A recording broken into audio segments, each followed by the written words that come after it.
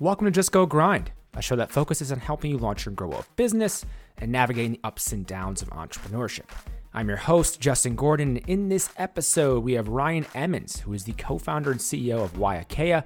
Waiakea was founded in 2012 as the first Hawaiian volcanic water and triple bottom line premium water of its kind, adapting an unparalleled platform of healthy, sustainable, and ethical and charitable attributes and initiatives. Since their founding, Waiakea has gone from local self-distribution to becoming one of the most awarded and fastest growing premium bottled waters and beverages in the United States.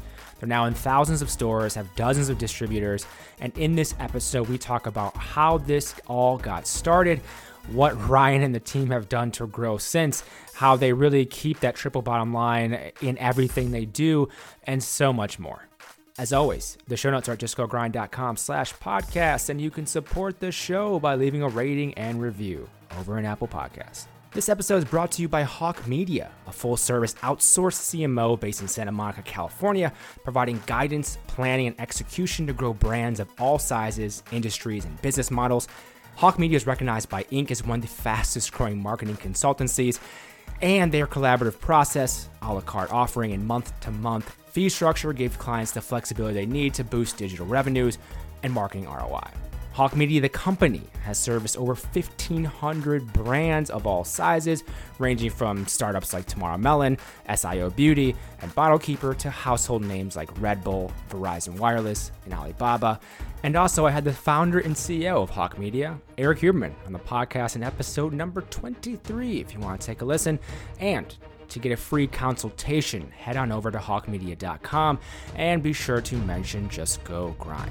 Without further ado, here is Ryan Emmons, the co-founder and CEO of Waiakea. Ryan, welcome to the show. How's it, guys? How are you, buddy?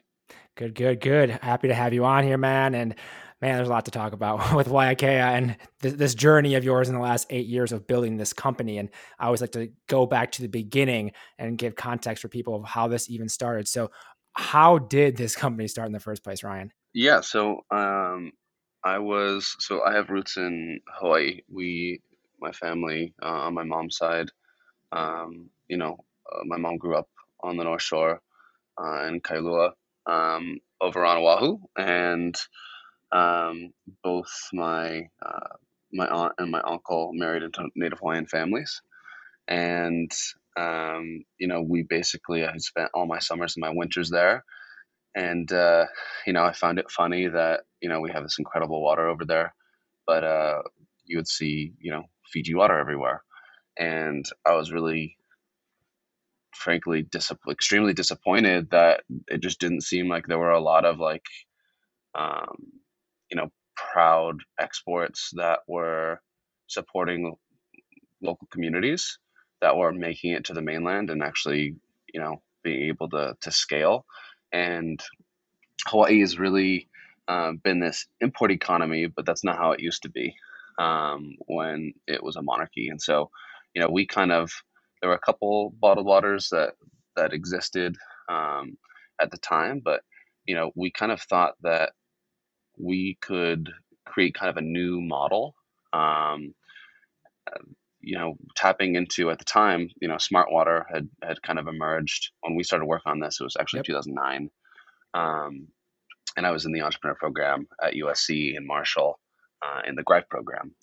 And when we started looking at this, Smart Water was the first functional water. It was the first electrolyte water of its kind to kind of hit the map. And we saw that, trend, but no one was really addressing a naturally functional product. And I knew through my family source that we had water that was naturally alkaline, electrolyte rich. Then we also noticed that everyone was shamelessly greenwashing.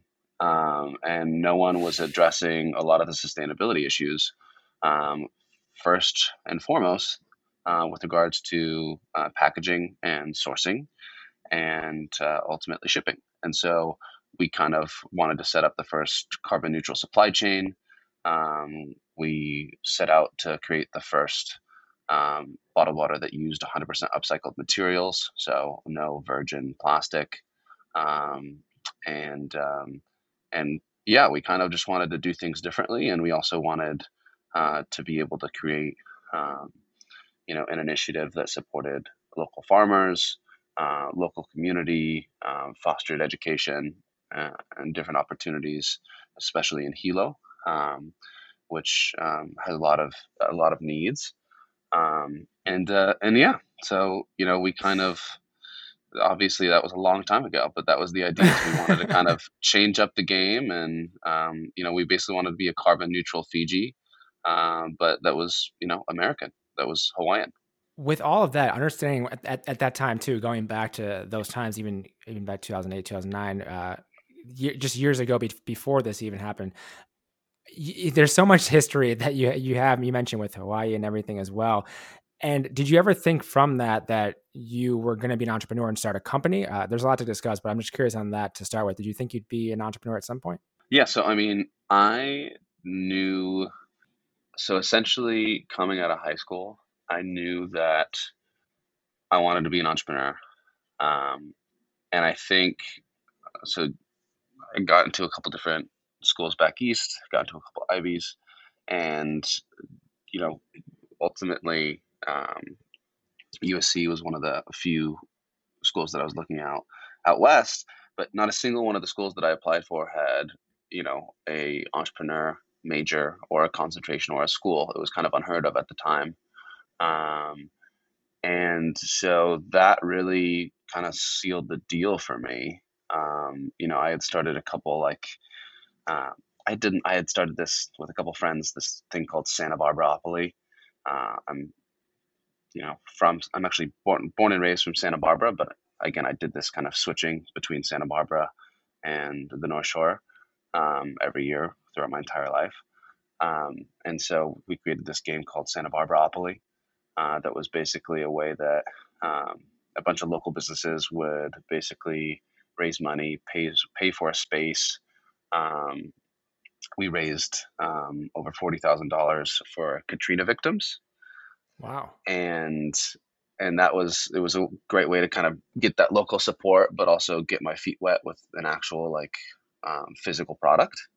And that kind of sealed the deal for me, man. And I did that when I was a sophomore in high school through junior year, and um, yeah, so USC was kind of the obvious next step for me to kind of figure out, a good product, or a good idea to incubate. Yeah, and having that understanding that you had this idea then with this water company with Waiakea, what were some of the first things you did to make this a reality? Because there's a lot that goes into this, and for people who have an idea, there's always like, okay, well, what's the first steps? Like, what should I be doing first? Like, what did you do initially? Then you kind of incubate this at USC to start with, and then after USC, like, what did you do? Did you dive in full time? Yeah. So what's nice is that you're going through all these, the entrepreneur program and within the business school at USC. Um, Super lucky that I was on a scholarship, and so I was making the most of my time. And I had all these classes that were literally completely relevant to launching a business. And so, Yeah. I remember I had a feasibility class that I specifically used to see if this kind of, I had an idea. I thought there might be an opportunity within water. Um, I, briefly was going to be a hydrology minor because I have my own interest in water. So I looked at desal plants and looking at updating technologies because there's a lot of issues with them. I looked at a bunch of different things within water, but ultimately, you know, I thought it was a good fit. And then, you know, the most important thing I would say was that feasibility analysis, which was actually a class for me because I really got to see, okay, what's the market opportunity? Is anyone addressing this need? What are the risks to get to the market? And obviously, when you're doing that and you're, 19 years old, 20 years Yeah. old, you don't know jack shit about what actually is going to happen in that industry. This is all from, a lot of research and reports that I had access to through USC, which is better than nothing. Um, but, Yeah. once I had that, and then after that, and I felt good about that, and I had a business plan class, and, going through all these iterations, and finally at the end of it, um, really felt like we had something. We had a product that was differentiated and resonant in a category that was growing. And so then it was kind of off to the races. We graduated early, me and my co-founder Matt, um, and we started basically trying to figure out the supply chain. And we had our first product, just a first prototype bottle in hand in like I think April of 2012, and then we had our first actual samples and our first sale in May of 2012. Oh, wow. Who was the first sale to?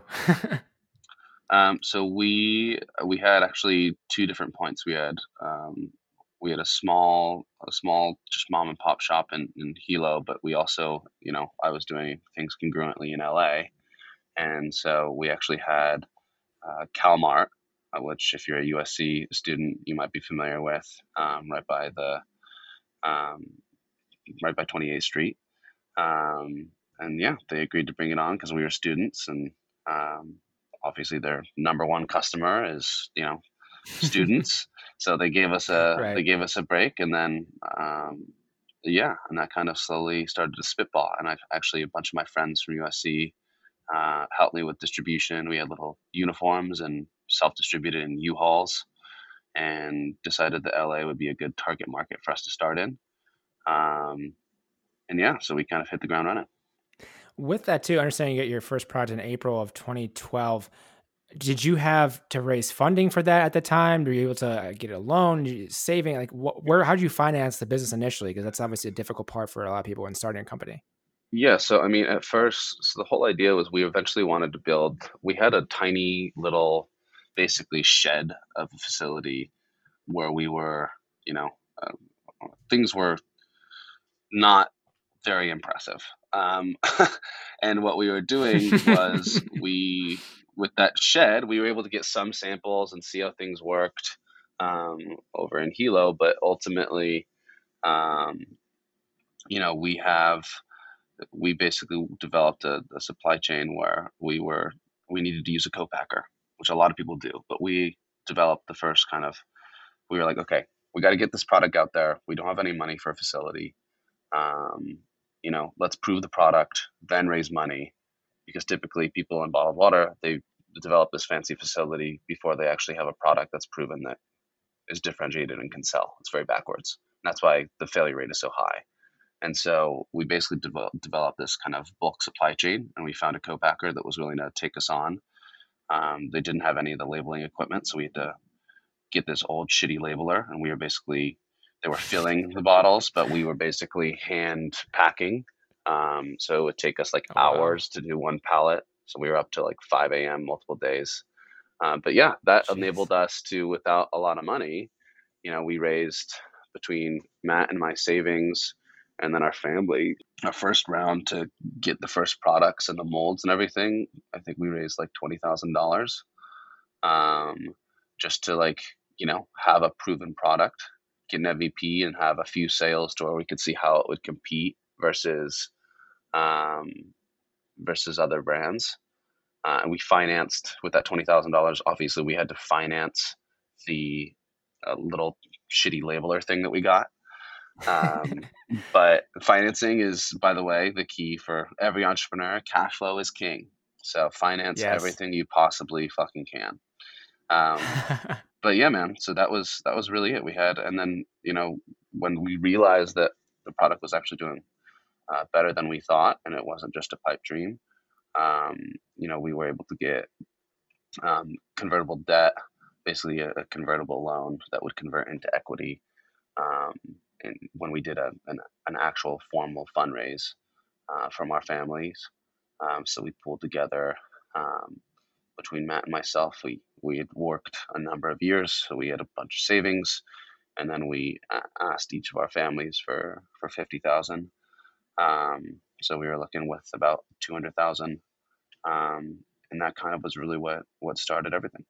And reading a little bit about the company and researching, you went from maybe a couple thousand cases in 2012 or so to over like 120,000 by 2015. What led to that growth in those 3 years? Obviously, it's a lot of time, but what do you think were some of the factors that led to that growth and really why IKEA just taking off at that point? Yeah, so I mean, look, we built out this live healthy, live sustainably, live ethically brand mantra. Um, so I didn't really mention it before, but I was also super involved. I mentioned I was interested in hydrology, part of that, and obviously I mentioned the work with Katrina. So I was super involved in specifically after what I did in high school. Um, I went from basically focusing on that Katrina fundraising to kind of getting involved in the water NGO world, specifically with a lot of work in Africa. And so, because I felt like we were so lucky to have access to this incredibly sustainable source in Hawaii and all these people, and then I looked at my work with the NGO, specifically in Malawi, which had the lowest per capita water consumption in the world. And I felt like there was something that we could do there. And so that was the other part of the platform is the drink ethically. So every liter that you bought, we donated a week's supply of clean water because we were installing and we still do these UN award winning elephant pumps. And so the differentiated platform of, the naturally functional features, the sustainability features, and then, the kind of Tom's model approach, we wanted to be the only bottled water that people didn't necessarily have to feel guilty about it. And if they had to get a bottled Yeah. water, if they were on it, driving and they needed to go to a convenience store, pick up gas and they were thirsty, didn't have, an Nalgene on hand, we wanted to be that option. If they were, if there was a premium water that you had to do, might as well be one that's supporting local and also supporting people that really fucking need it. Yeah. And so basically that platform was selling. And even though we were, distributing in those U-Hauls, we expanded that account base from 1 to 50 accounts in the downtown LA area, and also in Venice and a little bit in the South Bay. And basically, when we got to 50, there was this small distributor called Rick's Running Water that it's kind of a weird name for a beverage distributor that wasn't exclusively focused on water, but hey, love you, Rick. Whatever works. Yep. Rick, yeah, Rick distributed a couple other beverages, and he had an account base of probably like 200, 300 accounts. He had like one or two trucks, and we were like, hey, we'll be out there selling this for you. We already have all these accounts. We have this many orders on a weekly basis. Can you help us distribute? Because obviously the U-Haul thing was kind of wearing us thin. And so that's how we got our first distributor. So he signed on, we expanded his business. And then we started, attending a lot of regional trade shows. We originally focused a lot on the natural channel.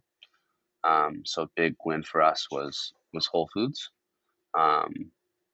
More so for the actual brand value of being able to say we're in Whole Foods than actual sales. That's valuable.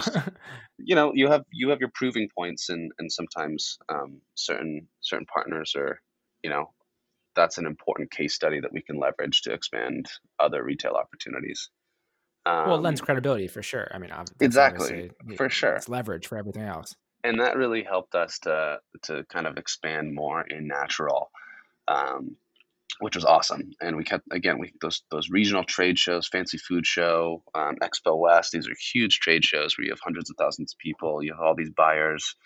You're selling. You're getting business cards. You're meeting other brands. You're doing collaborations with other Hawaiian brands. Um, you know, so we basically just kept on scaling that channel, and then we realized really quickly that that channel was very, very difficult. So we started to expand into other channels, and specifically into e-commerce. How did you first get into Whole Foods, though? I'm curious. So we had done a couple demos, and back in the day, they had like foragers that would basically forage for local products. And we had a forager in Hawaii and also one in LA that were basically gave us a shot, and we we had sold through a bunch of product at those demos, and they allowed us to get into a couple stores. And then we got our first region, which was SoCal, or actually SoPac rather, Nice. which includes Hawaii and SoCal and Arizona and a couple other states.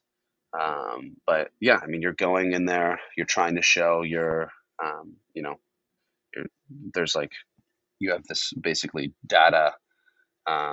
It's a very data driven industry, like all of them. And there's syndicated data. In natural, it's spins data. That's what it's called. In other channels, it has different names. So, like in conventional or convenience, you'll have like IRI or Nielsen. You're probably familiar with, Nielsen Yep. in other Yep. segments. Um, so yeah, I mean, we realized really quickly that no one really gave a shit about your pitch, unless you actually had data to back it up. And we had really good Yeah. data, and we got little snippets from spins. We couldn't afford spins, so we like basically pled with them for samples, and we got them, and we used every bit of those samples to of that sample data to make sure that we would get in. And so yeah, that's kind of the process. I mean, it's obviously different. And I talked to Lauren Brill from Sweet Lawrence, who also got into Whole Foods by like just pitching. It's kind of a crazy thing. It's different now in 2020, obviously, when this is being recorded than then. But understanding that side of things, you said you had really good numbers. Like, are they looking at like sales, growth in sales? Like, what kind of metrics are the key things back then, at least? Yeah, so I mean, they're looking at your velocities per the stores that you're in, and they're really looking at like how that is ranking against other products. So for us, we were just really, really focusing on a handful of stores, and we were merchandising them. We were going in and trying to, create those relationships and, get those cold box placements, which is, the dry shelf area of water is like where brands go to die. Like no one goes to the dry shelf water section. You know what I mean? And so Yeah. we were like, whatever we do, we have to prioritize the cold box, which is at the front, at the front of the store. Right. Um, and so, that's really what we did. And we still did have some success in the dry shelf if you looked at our numbers versus other brands. Um, but, that it was really looking at those velocities and yeah, looking at the month over month growth that we had. And then, it really did come back to if you have the data, that's one thing. But if you have an amazing brand and a differentiated brand that's addressing the same issues that are supposed to be the same issues of Whole Foods, sustainability, natural health and wellness, you know, charity and ethics. Like it was really, a slam dunk if you have both of those, and we did, and that was really a big part of our pitch. And from there, you mentioned going from the natural channels, expanding out to different distribution. Like, how did you go from that then to natural channels and kind of not to say you tapped out of completely, but what was that plan then from there after you kind of looked at expanding distribution beyond those natural channels as well? Yeah, so I mean, the natural channel is a great channel. We still have a lot more to do in that channel, but we had really limited resources, and so we needed to diversify. Um, what we realized really quickly is that all these other brands that were operating in natural channel, they were really looking at it as more of a branding exercise. So they were doing crazy. They started doing crazy deals and things that we just really couldn't compete with, because it was seen as this emerging category that they wanted to play with. And these were all like a lot of these were big multinational companies, um, like Evian, like Fiji, etc. Um, Yeah. and so it became like increasingly clear, like we could continue to throw way too many resources in this channel, have to raise more money because it's not super profitable, or we can, get our feet dirty, go out and see how we perform in other channels and see, just see what's out there. Because, we were just so hyper focused on natural at that point that, we didn't know, we hadn't done the exercise yet to really see the rest of the market. Um, Yeah. and even though we knew it was a big opportunity, we didn't necessarily know, um, you know, how big.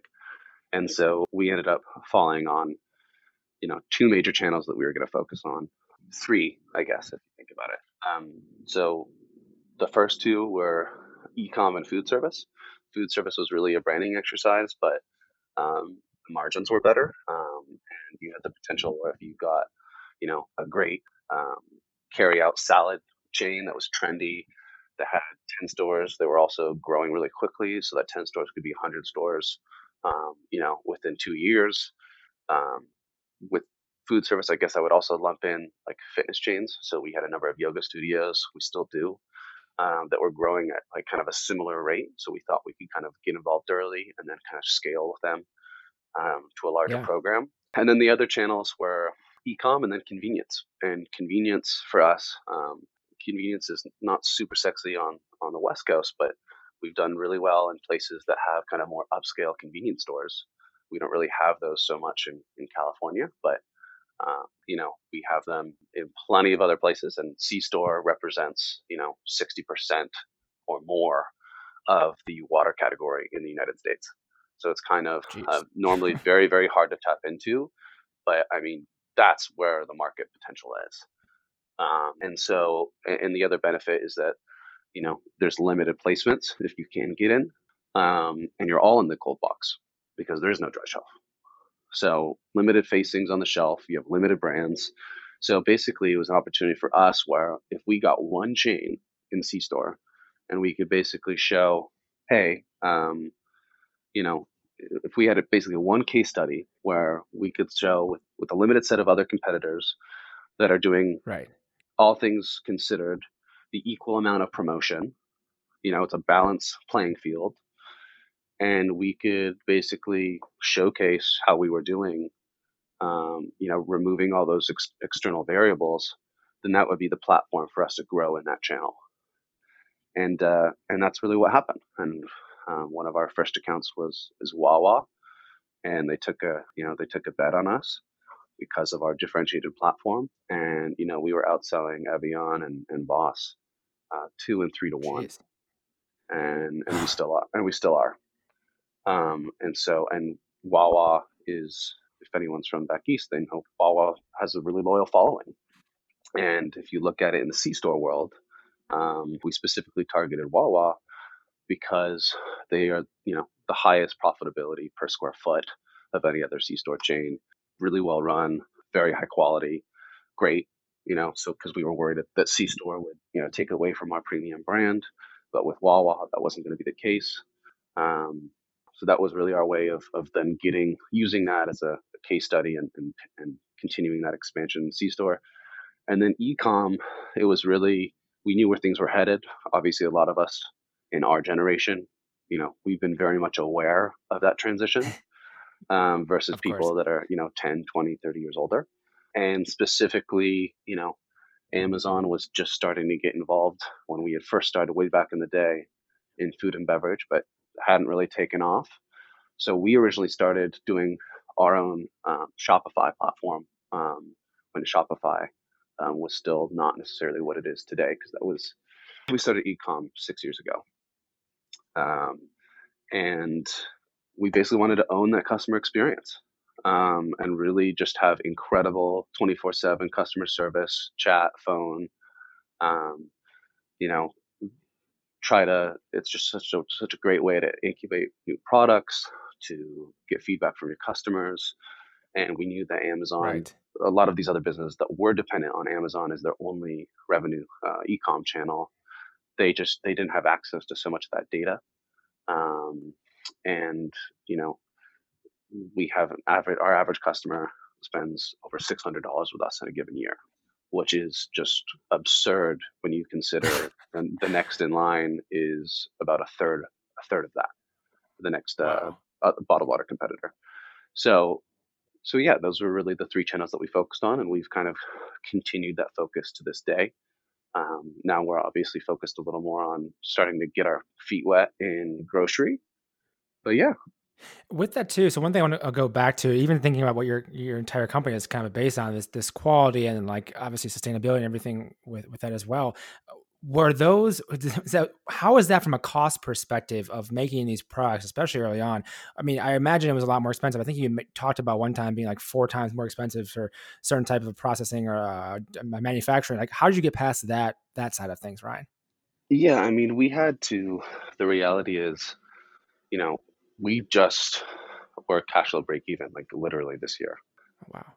Um, so, it was a long ride, but the thing is, the reason why, we had success in, raising money and I still own the majority of the company is because we were just hitting inflection points and targets every year and getting better and better and better. Um, really good cash management processes that we had in place. Um, we've continuously improved a lot of different things through just like executive education and a lot of brands that are growing at the same rate, triple digit growth every year. They're raising 4 times as much cash as we are, and they're still burning through cash at that rate. And they might have, significantly less sales. Yeah. So I think at first it was an understanding that we had a light at the end of the tunnel. But what was also kind of nice is our product was exceptionally high because we were the first to use 100% RPET, 100% upcycled bottles. And so we already, like, companies can't make that transition from like virgin bottles to 100% Yeah. RPET bottles because the cost is 3 to 4 times as much.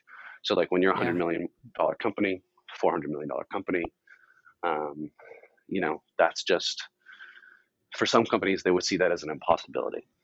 And the benefit of us having all these Yeah. programs between the RPET and, our pump aid, pump development, our Cocoa initiative, all these things that are pretty costly, was that we knew that there was no way that they were going to get even worse. So we kind of could improve from there. Yeah. We're starting And here. We're starting from the bottom here. Now we're gonna improve. yeah, for sure. And I think there's plenty of education on the way where we also knew, talking to plenty of beverage companies and, talking to former, founders or CEOs that were in the water space, I knew that it was possible to get to a 50% gross margin. But I also knew that the only way that we could do that was eventually having our own full scale facility, which we have today. Um, so, I mean, it definitely, we never had a negative gross profit. I'll tell you that much. And you'd be surprised the amount of companies that do. Not a good business model for No, every certainly not. you, every company. Just FYI, you should target, if you're in food and beverage, you should really be targeting at least a 40% gross profit in order for you to really be a sustainable business that's going to be able to kind of also like grow on its own. Um, we didn't need to raise all that money because we weren't burning through all that cash, like I mentioned. Yeah. Um, and so, that's obviously benefited us now. And that's the only way that I would have been able to maintain my ownership. And that there's something to be said for that too. And one thing you talked about a little while ago is having your own facility. You needed that to be able to make this happen. Take me through getting in, the investment for the larger plant. At what point were you at when you decided to then take things in house and build the plant you're in now? Yeah. So, I mean, we did it on a shoestring budget at first. So we bought all this used equipment. At the time I was naive and young. I thought I was working with people that knew what they were doing. Um, in, in terms of consultants, and we found out after the fact they really had no idea what the fuck they were doing. Pardon my Jeez. language. And so that's always a shitty discovery because when you're young and you're learning these things, so much of that journey is dependent on the learnings of people that have been there before. And that just shows like the importance of having a good team and having an experienced team to kind of counteract the naivete and the inexperience of a young founder. Um, I had a great co-founder that really helped me with a lot of the ops. Had an incredible Matt. He had an incredible mind for manufacturing, and he really helped us get over a lot of things. But that facility, was just a disaster. I mean, we were probably at 50% OEE, just operational efficiency, producing like at our max, 50 bottles a minute, and really just hemorrhaging money. Eventually, but it also allowed us to survive the crazy growth spurts that we had. So it Yeah. was nice owning our own supply chain to that extent because that's the dangers of co-packers, especially when you have, a retailer that's suddenly surging. Because if you don't meet those orders, you lose that retailer, and you lose that retailer for, at least 5 years, potentially forever. So there's Yeah. no getting back with some of those retailers if you've been discontinued. So you know, got us to a certain point, and then we just basically found the people that we were really confident that could help us do things right, um, and also finally got some people in the right places in terms of the operations team, and that really transformed the business. Now we can produce at, but depending on the product, between 120 to 160 bottles a minute, at 90% OEE, which is kind of the gold standard. Um, and we just got a great team, and we're running multiple shifts, and still in the grand scheme of, it cost us a few million over the course of a few years. But in the grand scheme of, if you were to get a quote from someone to put together the type of facility that has the output and, the systems that we have in place and the automation, they would probably, say it was like a $10 million facility, and we've probably put in, you know, 3 to 4 million over the last 4 years. So, I mean, the efficiency there, I mean, how have you been able to continually, it seems like, be more efficient with cash, I mean, what is it that's allowed you to do that? I mean, just, you've been forced to, I guess was part of it, but like, what do you think is it that has allowed you kind of exceed and succeed in that realm where other companies, hemorrhaging money or spending way more? What is it about it? Is it the brand? Like, what is it about it? I'm curious, Ryan. I mean, I think that part of it is, if you've talked to entrepreneurs that feel like they raise too much money and they ultimately owned like 1% of their company, they all have regret. Yeah.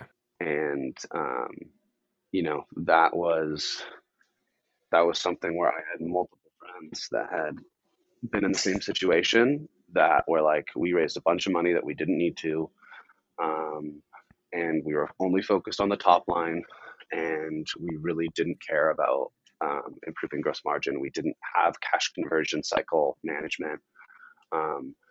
And so I started putting myself through executive education, and my team through a bunch of different programs. I was a member of EO, Entrepreneurs Organization. They have a program at MIT that used to be called Birthing of Giants. That was just like, I don't know if you've heard of the Rockefeller Habits. Now the book is called Scaling Up by Vern Harnish. I'm a huge student of that book and that methodology. And I just started learning, like, how can I create the best business where, revenue aside and brand aside, we would be able to operate it on our own and still sustain those growth rates. And so, looking at extending our cash terms, looking at, doing a, if you pay in 10 days, I'll give you a 2% discount on invoices.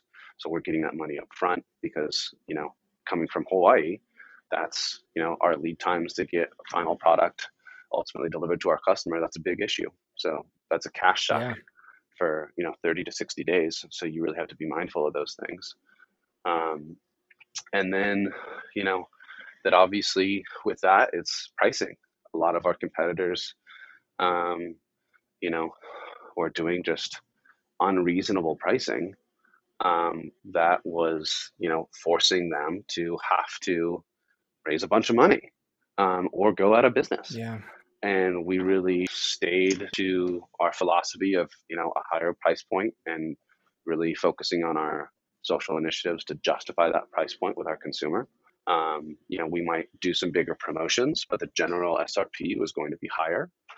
And I think, all those different things are different levers that are going to allow you to have a solid business model.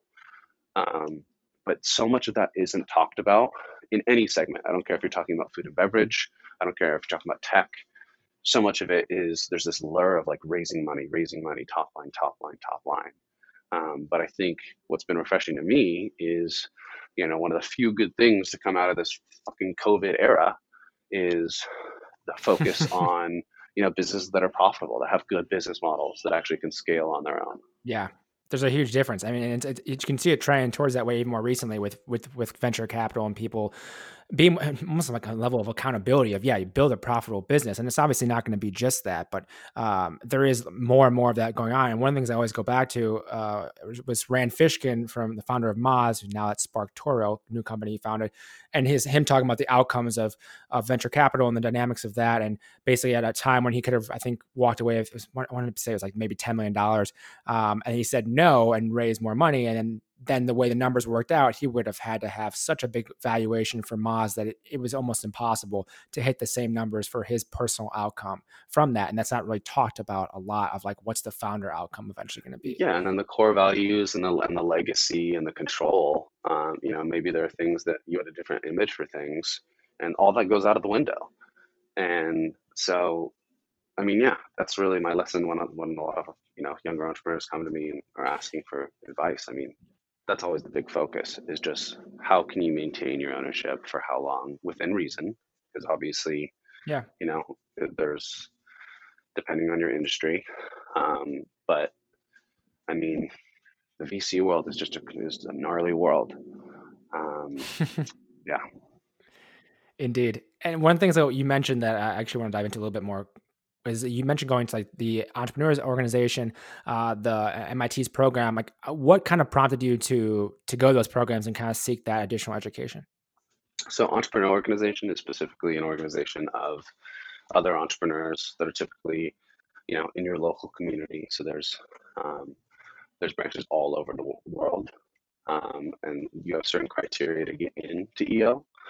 You have a business that is making, over a few million in revenue, and I was part of a branch in Hawaii. I was also a part of a branch in LA, and essentially, um, you know, all these people that I was talking to that were in my forum, which is like a smaller group of entrepreneurs that basically meets once a month and mentors each other.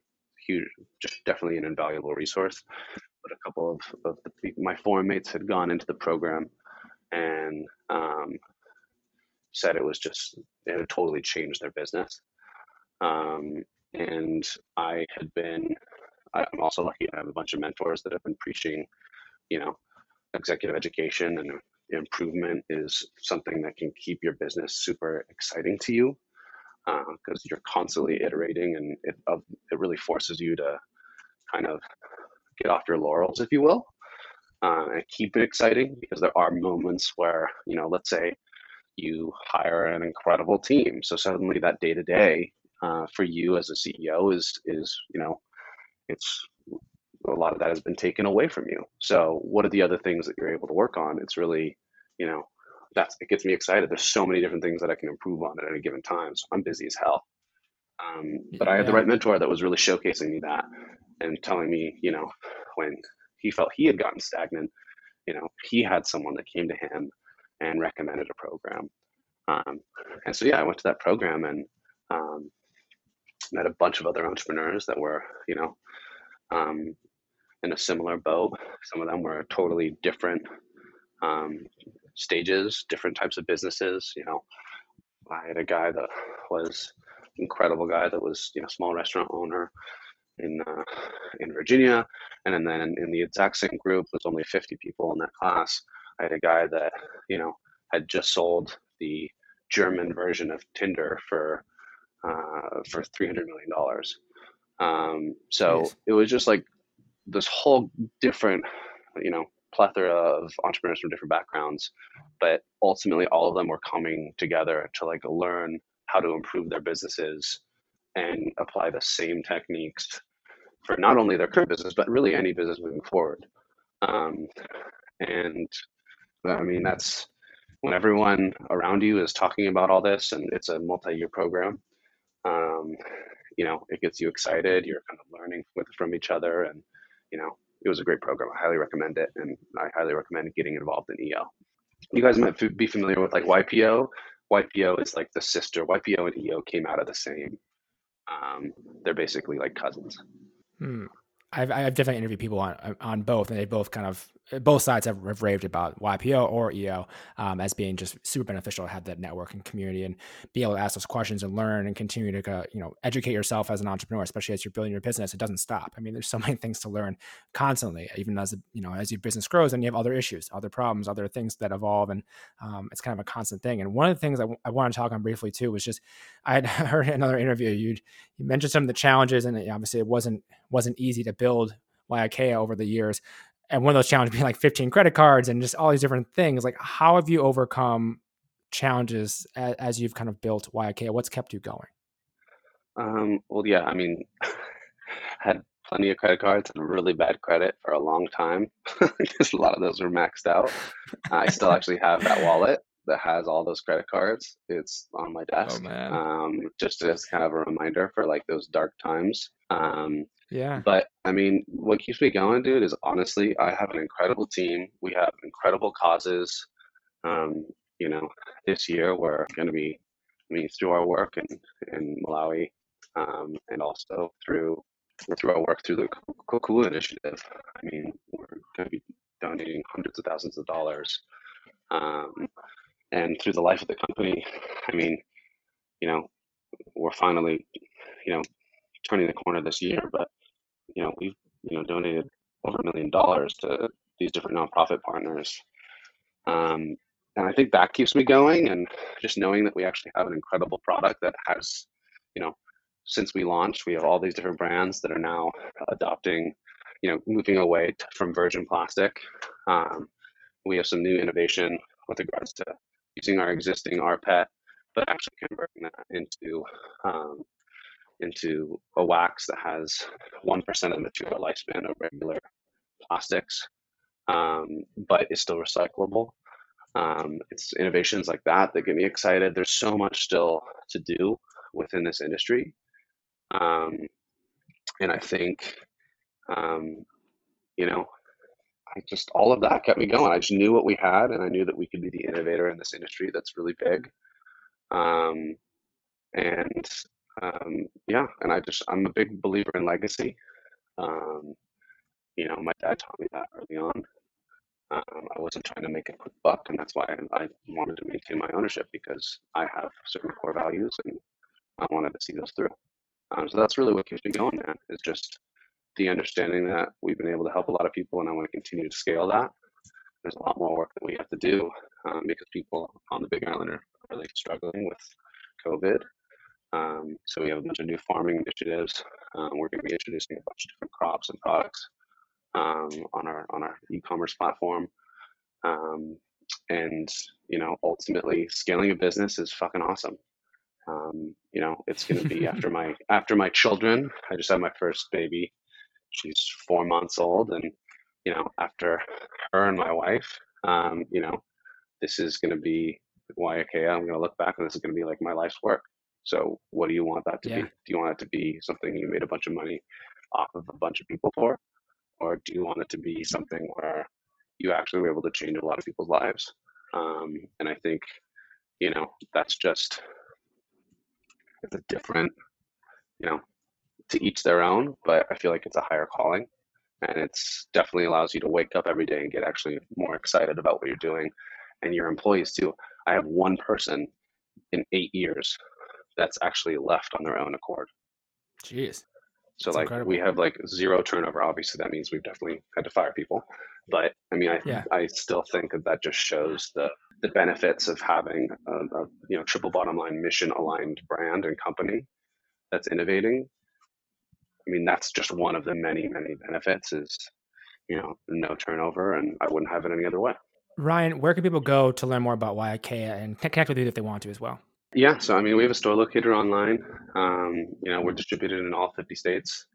So just check us out online. We also, have our e-com. So, you can Google us. You can even get us on Amazon. So just, I would say those are the best ways, depending on where you are, because then you can just see what's closest to you. But, check out our stuff on Instagram, Pinterest, even TikTok at Waiakea, which is TikTok, yeah. WAIAKEA. Yeah, we'll see how that goes. Yeah, But we'll yeah, see. we'll see how that goes. But yeah, man, I mean, look, try to support as much as you can, but I really appreciate your time and you having me on. Yes, thank you so much, Ryan. And everyone, I'll link everything in the show notes, justgogrind.com/podcast. Everything we talked about in this episode as well, even like the book recommendation Ryan made previously, and also YIK, the website and everything else. But Ryan, yes, thank you so much for taking the time to come on today. Awesome. Thanks so much, Justin. Later, bro. This episode is brought to you by Hawk Media, a full-service outsourced CMO based in Santa Monica, California, providing guidance, planning, and execution to grow brands of all sizes, industries, and business models. Hawk Media is recognized by Inc. as one of the fastest growing marketing consultancies, and their collaborative process, a la carte offering, and month-to-month fee structure give clients the flexibility they need to boost digital revenues and marketing ROI. Hawk Media, the company, has serviced over 1,500 brands of all sizes, ranging from startups like Tomorrow Melon, SIO Beauty, and Bottle Keeper to household names like Red Bull, Verizon Wireless, and Alibaba. And also, I had the founder and CEO of Hawk Media, Eric Huberman, on the podcast in episode number 23, if you want to take a listen. And to get a free consultation, head on over to hawkmedia.com and be sure to mention Just Go Grind. Thank you for listening to this episode of Just Go Grind. I really appreciate you taking the time to listen. The Weekly Grind, which is my weekly newsletter, comes out every single Friday. You can find it at justgogrind.com/newsletter. This is filled with tips, tools, and strategies for growing your business. If you want to know how to launch a business, how to grow it, how to get it off the ground, find employees, all these different things. There's a few tips, tools, and strategies every single week I deliver right to you. justgogrind.com/newsletter. Check it out. Thank you so much for listening. Talk to you in the next episode.